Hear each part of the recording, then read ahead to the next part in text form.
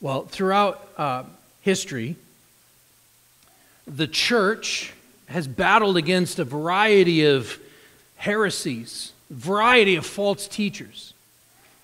In fact, New Testament writers will repeatedly warn churches and specifically warn church leadership, church elders and pastors to be on guard against those, in the words of the Apostle Paul, who will not spare the flock, who will speak twisted things and draw away disciples after them.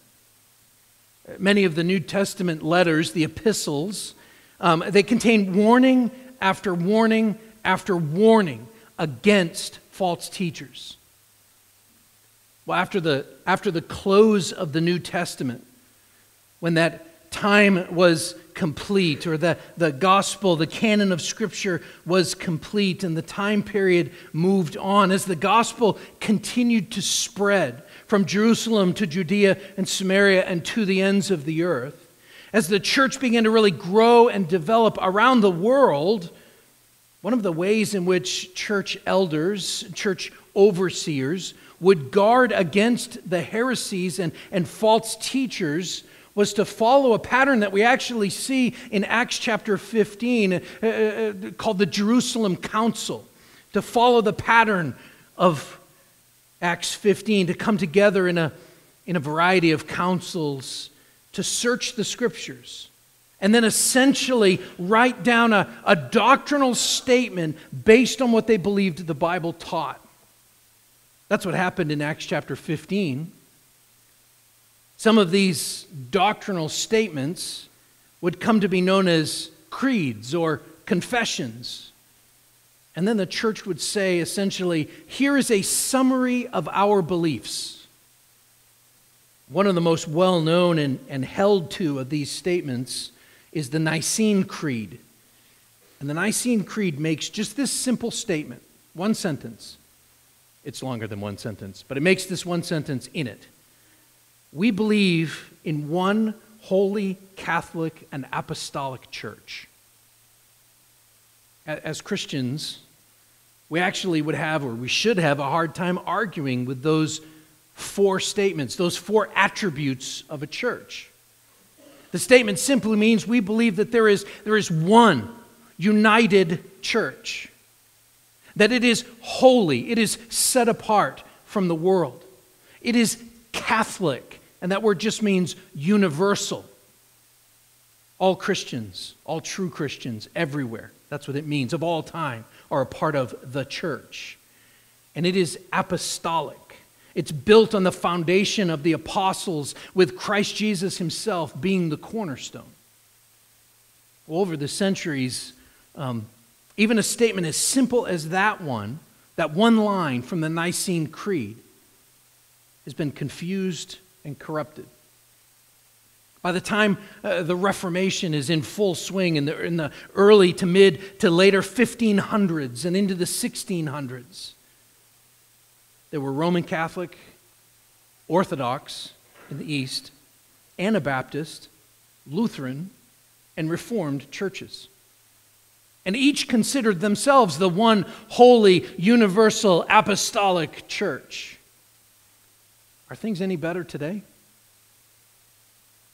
I would argue that today the situation is even more confusing, since so many organizations call themselves churches. According to Logan County's Chamber of Commerce website, I went on it this week and I looked. There are 84 churches in our county alone. I could actually tell you there's more than that because Redemption Bible Church isn't listed there. Logansville is, so we used to be on it. That's just according to Logan County Chamber of Commerce website. I didn't count Champaign County, Shelby County, Union County, wherever it is that you live or work. In our own area, and even on that list of so-called churches, we have everything from theological cults, such as the Church of Jesus Christ of Latter-day Saints, the Mormons, to a variety of Baptist, Presbyterian churches, Methodist churches, Brethren churches, and many, many non-denominational churches. We ourselves are not a part of any denomination, but we're part of the fire fellowship. And the I in fire actually stands for independent. It's the Fellowship of Independent Reformed Evangelicals Fellowship, which I love that fellowship is in it twice. When we get together, we have fellowships, so it's the Fellowship of Independent Reformed Evangelicals Fellowship. Well, we here are not affiliated with any kind of hierarchical structure like a denomination would have. But we still believe that we're part of the one holy, universal, Catholic, apostolic church. We don't believe that we are the one true church and that all other churches are false, but we do believe that we are a part of the one true church. But here's the problem. In fact, the Belgic Confession articulates this very well. This is a Reformation confession that was written in the year 1561, when the Reformation was really at its peak. And it says this of our problem even today.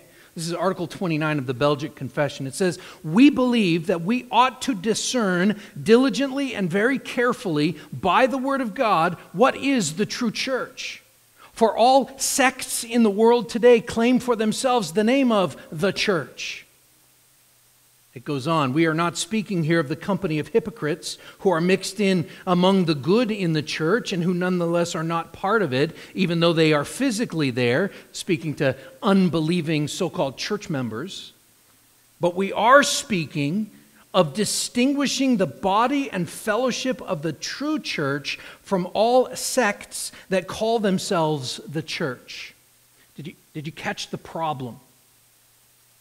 All sects in the world today claim for themselves the name of the church. Just because a group of people gather together and claim for themselves to be a church, does that necessarily make them a part of the church? I'll give you an example. Very close to where Chris and I grew up in New Hampshire. In fact, there was a building right across the street from the school that I graduated, the Christian school that I graduated high school from. Right across the street in Concord, New Hampshire. It looked like a church. It looked like a big old traditional church. A lady by the name of Mary Baker Eddy founded the Church of Christ Scientist.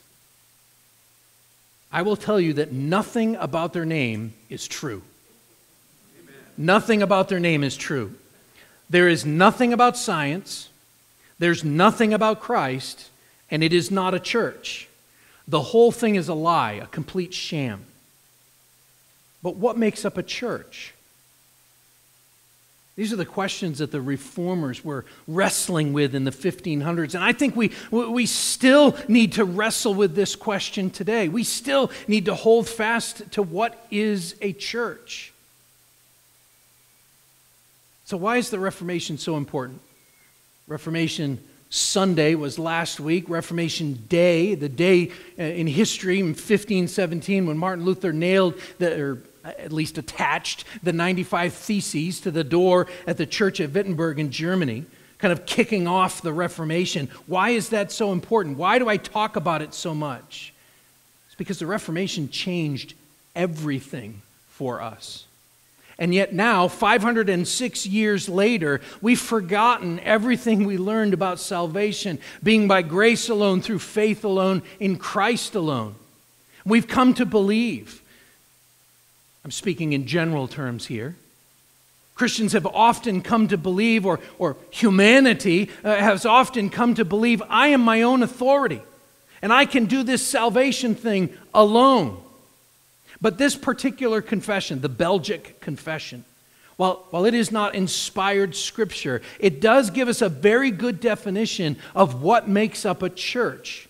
And it is a summary, I believe, of biblical teaching. And it says this: "The marks by which a true church is known are these. If the pure doctrine of the gospel is preached therein, if she maintains the pure administration of the sacraments as instituted by Christ, if church discipline is exercised in punishing of sin, in short, if all things are managed according to the pure word of God, all things contrary thereto rejected, and Jesus Christ acknowledged as the only head of the church, hereby the true church may certainly be known, from which no man has a right to separate himself. So let me summarize those 4 marks, and we're going to get into the word of God. A true church rightly preaches the gospel. A true church rightly preaches the gospel, rightly administers the sacraments, the ordinances of baptism and communion. A true church exercises biblical church discipline as needed, and these things presume that a true church maintains a biblical church membership. And so this morning we're going to give ourselves kind of a biblical checkup. And it's fitting that we should take a look at the Bible's teaching on these things so that we are reminded of our status and our role in the kingdom of God. So let me give you what would be, I guess you could say, my thesis today. It's this: church membership is a sojourner's declaration of citizenship in Christ's kingdom. Church membership is a sojourner's declaration of citizenship in Christ's kingdom. Turn to Ephesians chapter 2. Ephesians chapter 2, I'm going to read verses 11 to 22.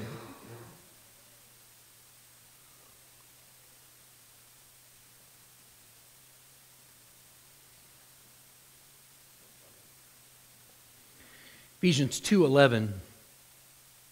The Apostle Paul, writing to the church at Ephesus, says this: Therefore, remember that at one time you Gentiles in the flesh, called the uncircumcision by what is called the circumcision, which is made in the flesh by hands.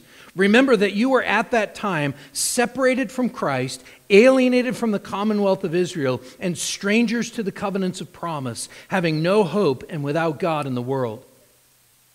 But now in Christ Jesus, you who once were far off have been brought near by the blood of Christ.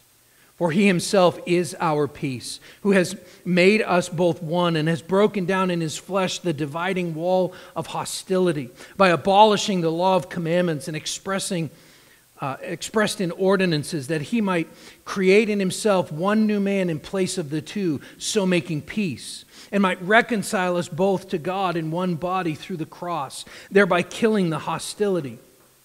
And he came and he preached peace to you who are far off and peace to those who are near.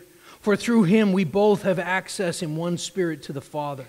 So then you are no longer strangers and aliens, but you are fellow citizens with the saints and members of the household of God, built on the foundation of the apostles and the prophets, Christ Jesus himself being the cornerstone, in whom the whole structure, being joined together, grows into a holy temple in the Lord. In him you also are being built together into a dwelling place for God by the Spirit. Let's just stop and pray here.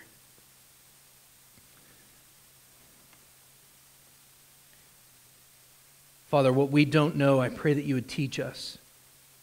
What we don't understand, I pray that your Spirit would give us understanding. I pray that you would give us ears to hear and eyes to see, that we might behold wonderful things about your word, that we might give glory to you. We pray these things in Jesus' name. Amen. So as we look at this passage, as we even meditate on this passage, I want to ask you a question, and that is this: who has ultimate authority? Who has ultimate authority? In modern times, there are many who would say the state. Each individual country has ultimate authority. Each sovereign nation generally has ultimate authority over its own citizens. There are times when other sovereign nations might unite to wage war against them, to defeat them. For example, to send the message, no, that's wrong, and the rest of the world won't stand for it. But generally, it is recognized that each country has ultimate authority over its own citizens. So if you want to start a business, If you want to start a school, you need the state's permission. Same is true for sports clubs, for community groups, for nonprofits. And usually in our country, this means that we need to fill out some kind of paperwork in order to be legal. Almost always, the paperwork is either tax-related or safety-related. We have to comply, we're told. What about churches? Do local churches exist by permission of the state? Well, certainly, sometimes we need to fill out paperwork. So, for example, in order to be tax exempt in the state of Ohio, you have to have bylaws. That's pretty much it in Ohio. You don't have to be a 501c3. Churches don't. Most people in our culture view churches, however, in the same category as a sports club or some other charity organization. In their view, the church is a volunteer association, something that you join in order to benefit you in some way and maybe even make you feel good about yourself. Other people view the church as a service provider, like a mechanic or a doctor, a place to get a spiritual tune-up or a checkup, or maybe just the place for a service of a funeral, although that's getting less and less common. But are local churches simply clubs like the YMCA, or are they service providers like a counselor that exist by permission of the state specifically? Well, we do believe, and the Bible teaches us, that we must obey and submit to the laws of our land. And so we need to be clear, the local church does not exist by permission of the state. It exists by the express authorization of Jesus Christ, and He is the ultimate authority, not the state. In fact, He explicitly tells us this. He says in Matthew 28, verse 18, "All authority in heaven and on earth has been given to me." And then He goes on to give His church the authority to spread and to grow. And we know that His church advances like a wave that cannot be stopped. We see this all through history. He said, "I will build my church, and the gates of hell shall not prevail against it." The boundary lines of nations cannot stop the church, though many try. Executive orders from kings or presidents or prime ministers will not stop the church. Not even, as He said, the gates of hell will slow it down. Jesus is the ultimate authority. And if Jesus is the ultimate authority, what does it look like? What does it mean to be citizens of His kingdom? Citizens of the kingdom of God. And how does that translate to the local church, to here in Bellefontaine, Ohio? Well, look at verses 11 and 12 again there of Ephesians 2. Verse 11 says, "Therefore remember that at one time you Gentiles in the flesh, called the uncircumcision by what is called the circumcision, which is made in the flesh by hands, remember that you were at that time separated from Christ, alienated from the commonwealth of Israel, and strangers to the covenants of promise, having no hope and without God in the world." Paul is saying here that for those of us who are Gentiles, which is probably most of this room, for those of us who are Gentiles, before your salvation, you were not a part of God's kingdom. You were not a part of God's kingdom. One of the big truths of the Bible is the fact that the Jews, the Israelites, were God's chosen people. In fact, the entire Old Testament is focused on God and His dealings with the Israelites, with the descendants of Abraham, Isaac, and Jacob. In Amos chapter 3, verse 2, he says to them, "You only have I known of all the families of the earth." Israel is a special people. God has chosen Israel. In His sovereignty, He chose Abraham, He chose Isaac, He chose Jacob to be the patriarchs of this special people. And when looking at all of the countries that He could have chosen, that He could have set apart for Himself, it seems odd that He chose Israel. Abram, as he was known, was a nobody from a place called Ur. He was a nobody. Why did God not choose the English? I mean, there's somebody. Why did God not choose the Irish? Why did God not choose the Egyptians? They were the ancient superpower. Why not Americans? We're a pretty great country. One of the best. He chose Israel. We may not understand why God chose Israel, but he did. We need to see that Israel was not chosen to be the sole beneficiary of God's blessing. They're like a funnel through which the whole world would be blessed. God even says that to Abraham. They were to be, he promised Abraham land, seed, and blessing. Through you will all the nations be blessed. And so God made them distinct. We've understood this as we've worked through Leviticus. He made them distinct because he wanted the world to look at them. He wanted to keep them separated from the world and the pagan practices of those nations around them. He wanted to keep them separated. He called them out, beginning with Abraham, and he gave them distinctions. He wanted them to be so distinct from all the other nations that the rest of the world would wonder why they were so different. He wanted them to be distinct so that they would not be able to easily intermix with the other nations. He wanted them to be set apart. And so God gave them differences, really for a couple of reasons. To call the attention of the world to them and to keep them separate from the rest of the world. The Israelites had such strict clothing laws and dietary laws and marriage laws and worship laws and festival laws, and the list goes on, so that they would not fit in with the other cultures, with the societies around them. And that was God's plan. Be holy as I am holy. They were to be so distinct from the rest of the world that the world had to notice them. The world would look at them and say, "What is this? What kind of God do they have? Who is a God? Who has a God like the Israelites?" This special status as God's chosen people was meant to be a witness. They were to be a testimony to the world of the one true God. What happened? How did things go so terribly wrong for them? Well, the answer to that, by the time you get to the New Testament, is that instead of seeing themselves as a witness, instead of them seeing their distinctions as a way to proclaim the glory of God and reach people for him, instead it became an excuse to bring themselves glory. It became an excuse for pride and for selfishness, particularly of the ruling class, the Pharisees.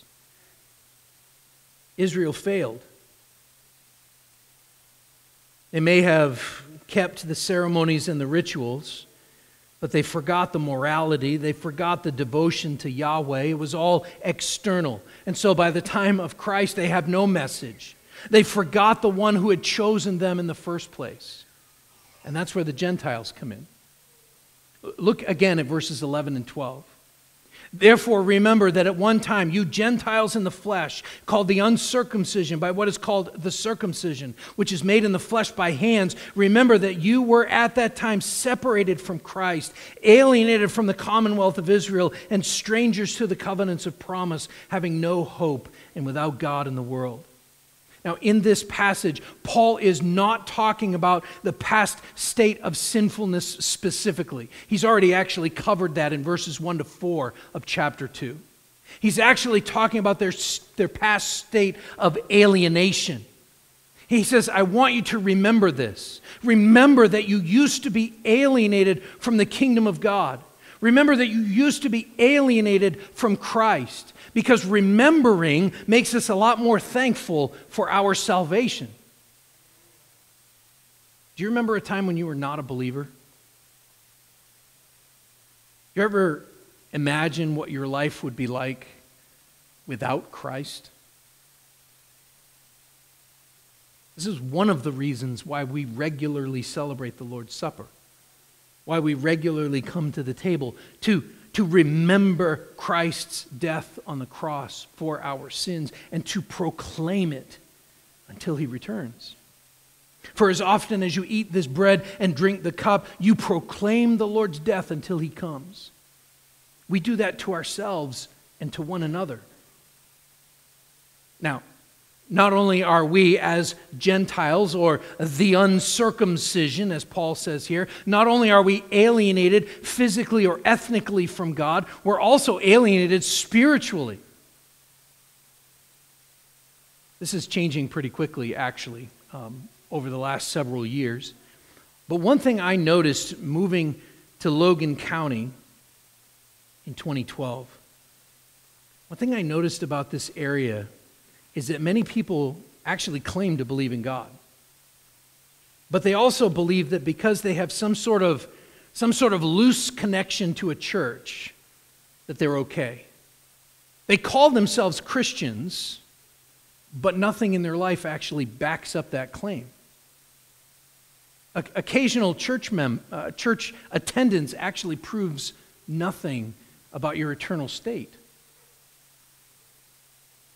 Remember, if you are a Christian, before you submitted to Christ's call on your life, before you repented and believed, you were completely alienated. You were completely cut off from God. And Paul tells us here 4 ways in which we are alienated. We're alienated before Christ. The first thing he says is that we were Christless. We were separated from Christ. Literally, we were without Christ. That means we were without Messiah. We were without a Savior. You had no hope of a Messiah, a Savior. Paul is telling his readers here that because of their alienation, they had no hope of salvation. They had no anticipation of deliverance. No hope of a coming judgment that would make all of the wrongs in the world, all of the wrongs that have been done to your family, to you. No hope that something would make that right. No judge who would reward good and punish evil. There was no hope of a day of vengeance of God. And if there is no hope of a day of judgment, if there is no hope of a day of justice, then this world truly is nothing more than just simply survival of the fittest. The job of judgment would go to the strongest among us. On a national level or an international level, this means that the one with the biggest nukes wins. If there's no hope of God's wrath being poured out on sin, then the country with the strongest army wins. We were Christless. And then he says we were aliens.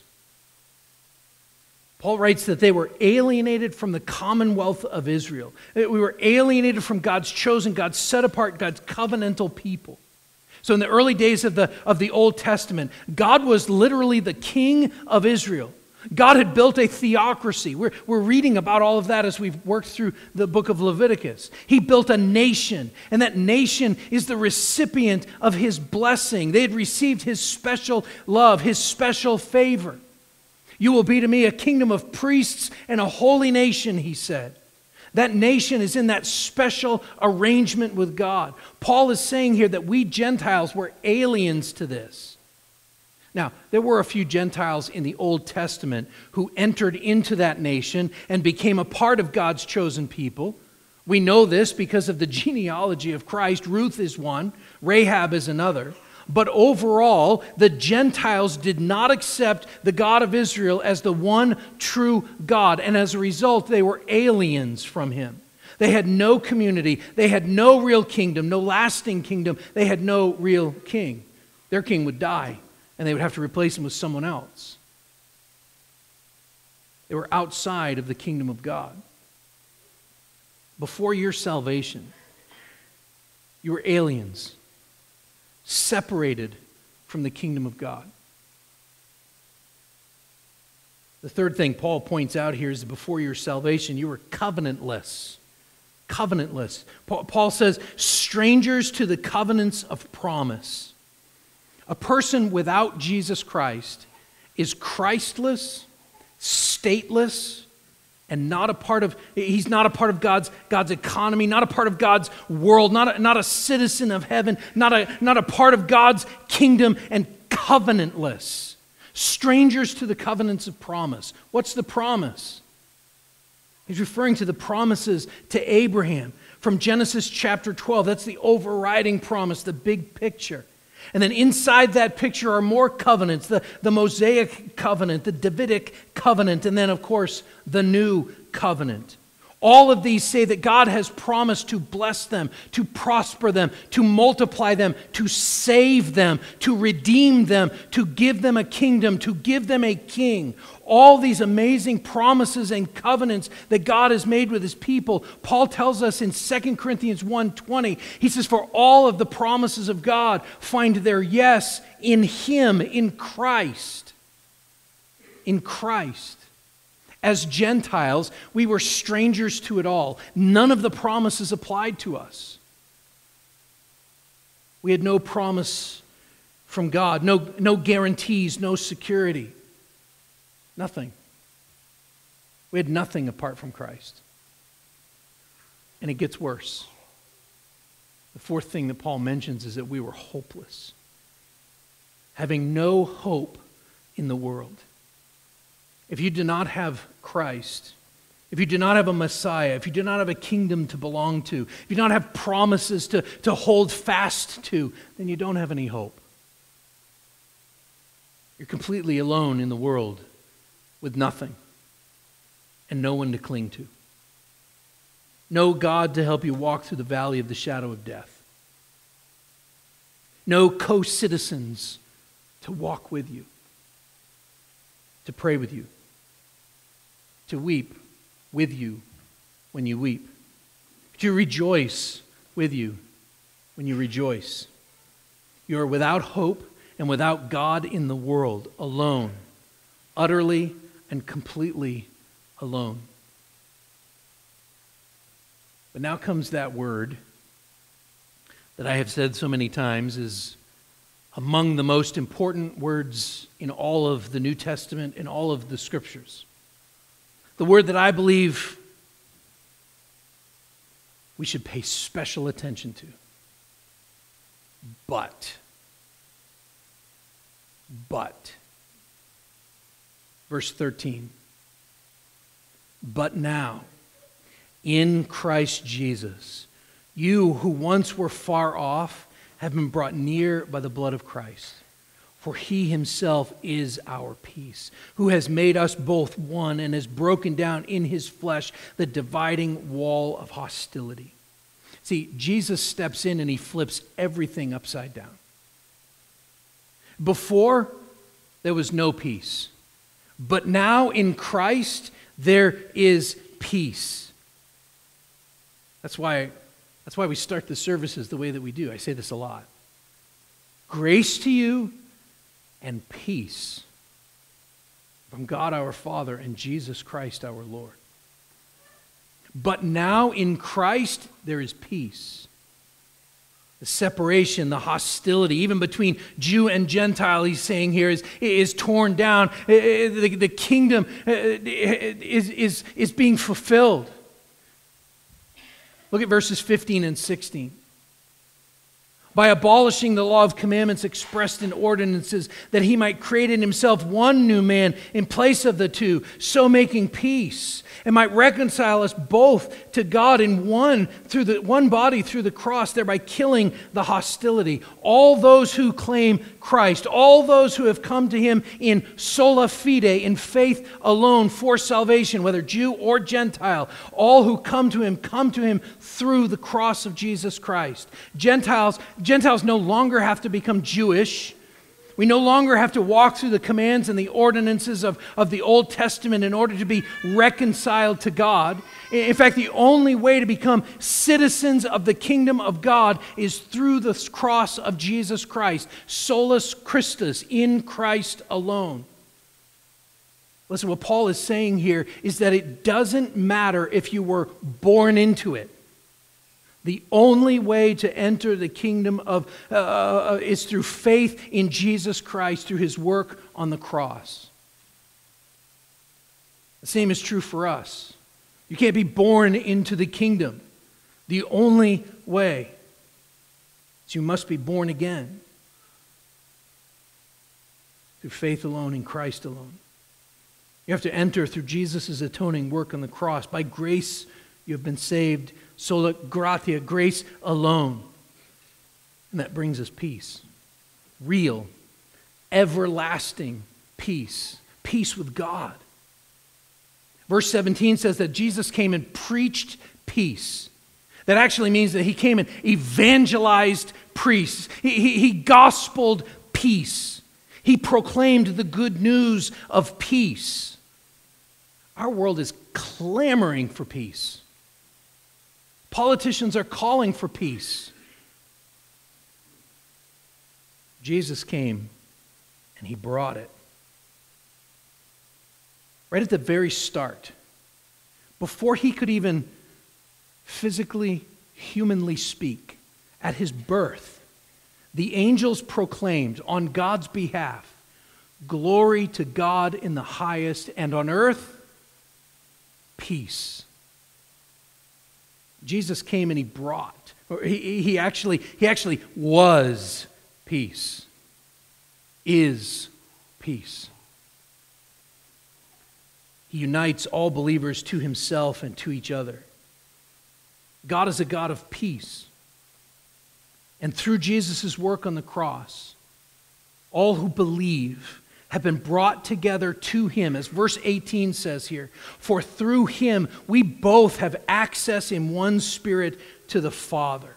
We have been united together with him. And as a result of that, look at what Paul says in verse 19. So then you are no longer strangers and aliens, but you're fellow citizens with the saints and members of the household of God, built on the foundation of the apostles and the prophets, Christ Jesus himself being the cornerstone, in whom the whole structure, the whole church, being joined together, grows into a holy temple in the Lord. In him you also are being built together into a dwelling place for God by the Spirit. We are now fellow citizens. Paul finishes this passage about the unity that is found in Christianity, unity even between Jew and Gentile, by essentially painting us a picture in three different ways. And this picture illustrates his point of how both Jew and Gentile have been united together with him. So look at these three pictures. He says, first of all, he calls us fellow citizens. He then calls us the household of God. And then down in verse 21, he calls us a holy temple. Consider those three images: fellow citizens, the household of God, and a holy temple. I want to look at each of those really briefly. First thing he says in verse 19 is that Christians are fellow citizens with the saints. Paul essentially says, now therefore, as a result of everything that I have pointed out, everything we've just established, as a result of Jesus' work on the cross and the faith that we have in him, because we are all one, because we've been made one in Christ, because we have access and peace with God, we are no longer strangers and aliens. And that word for stranger there means someone who is an outcast, someone who is wretched, who is vile, who is rotten, the keep them away type of person. Someone you would not want to invite into your home. Someone you would look at your Ring camera and say, I'm not getting the door.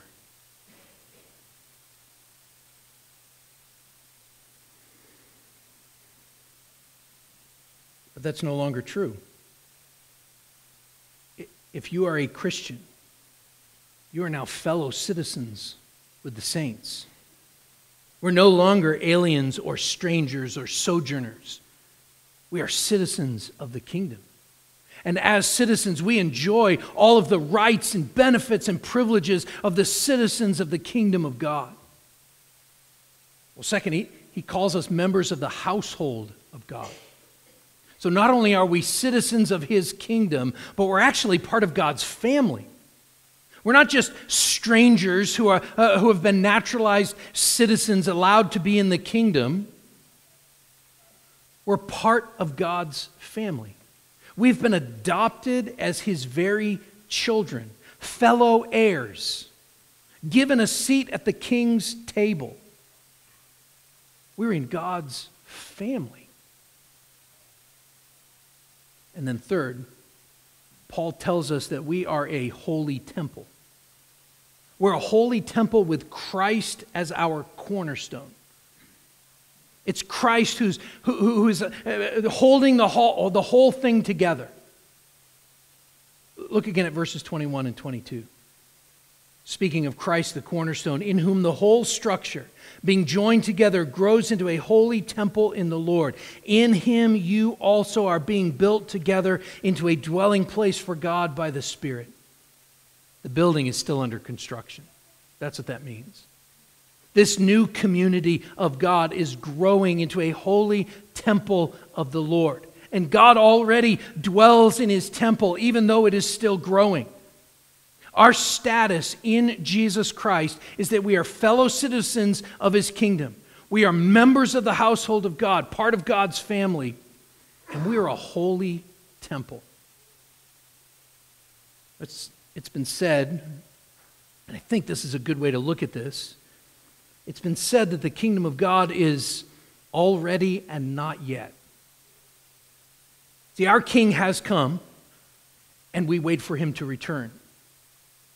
Our King is seated at the right hand of the Father in heaven, and we wait to see him face to face, reigning for eternity. If you are a Christian, if you're a believer, if you have trusted in Christ for salvation, repented of your sins, and believe that Jesus is the Christ, the Son of the living God, then you're part of the kingdom. But the kingdom is not yet, because one day Jesus will return to judge, to destroy sin and death, that justice will prevail, to reign that we might see him face to face.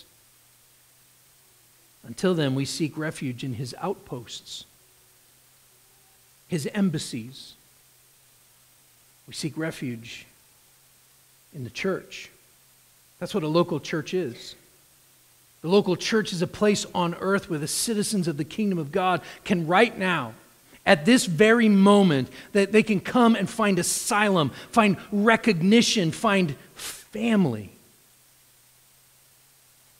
The gathering of the local church is a glimpse. It's an imperfect one, we acknowledge.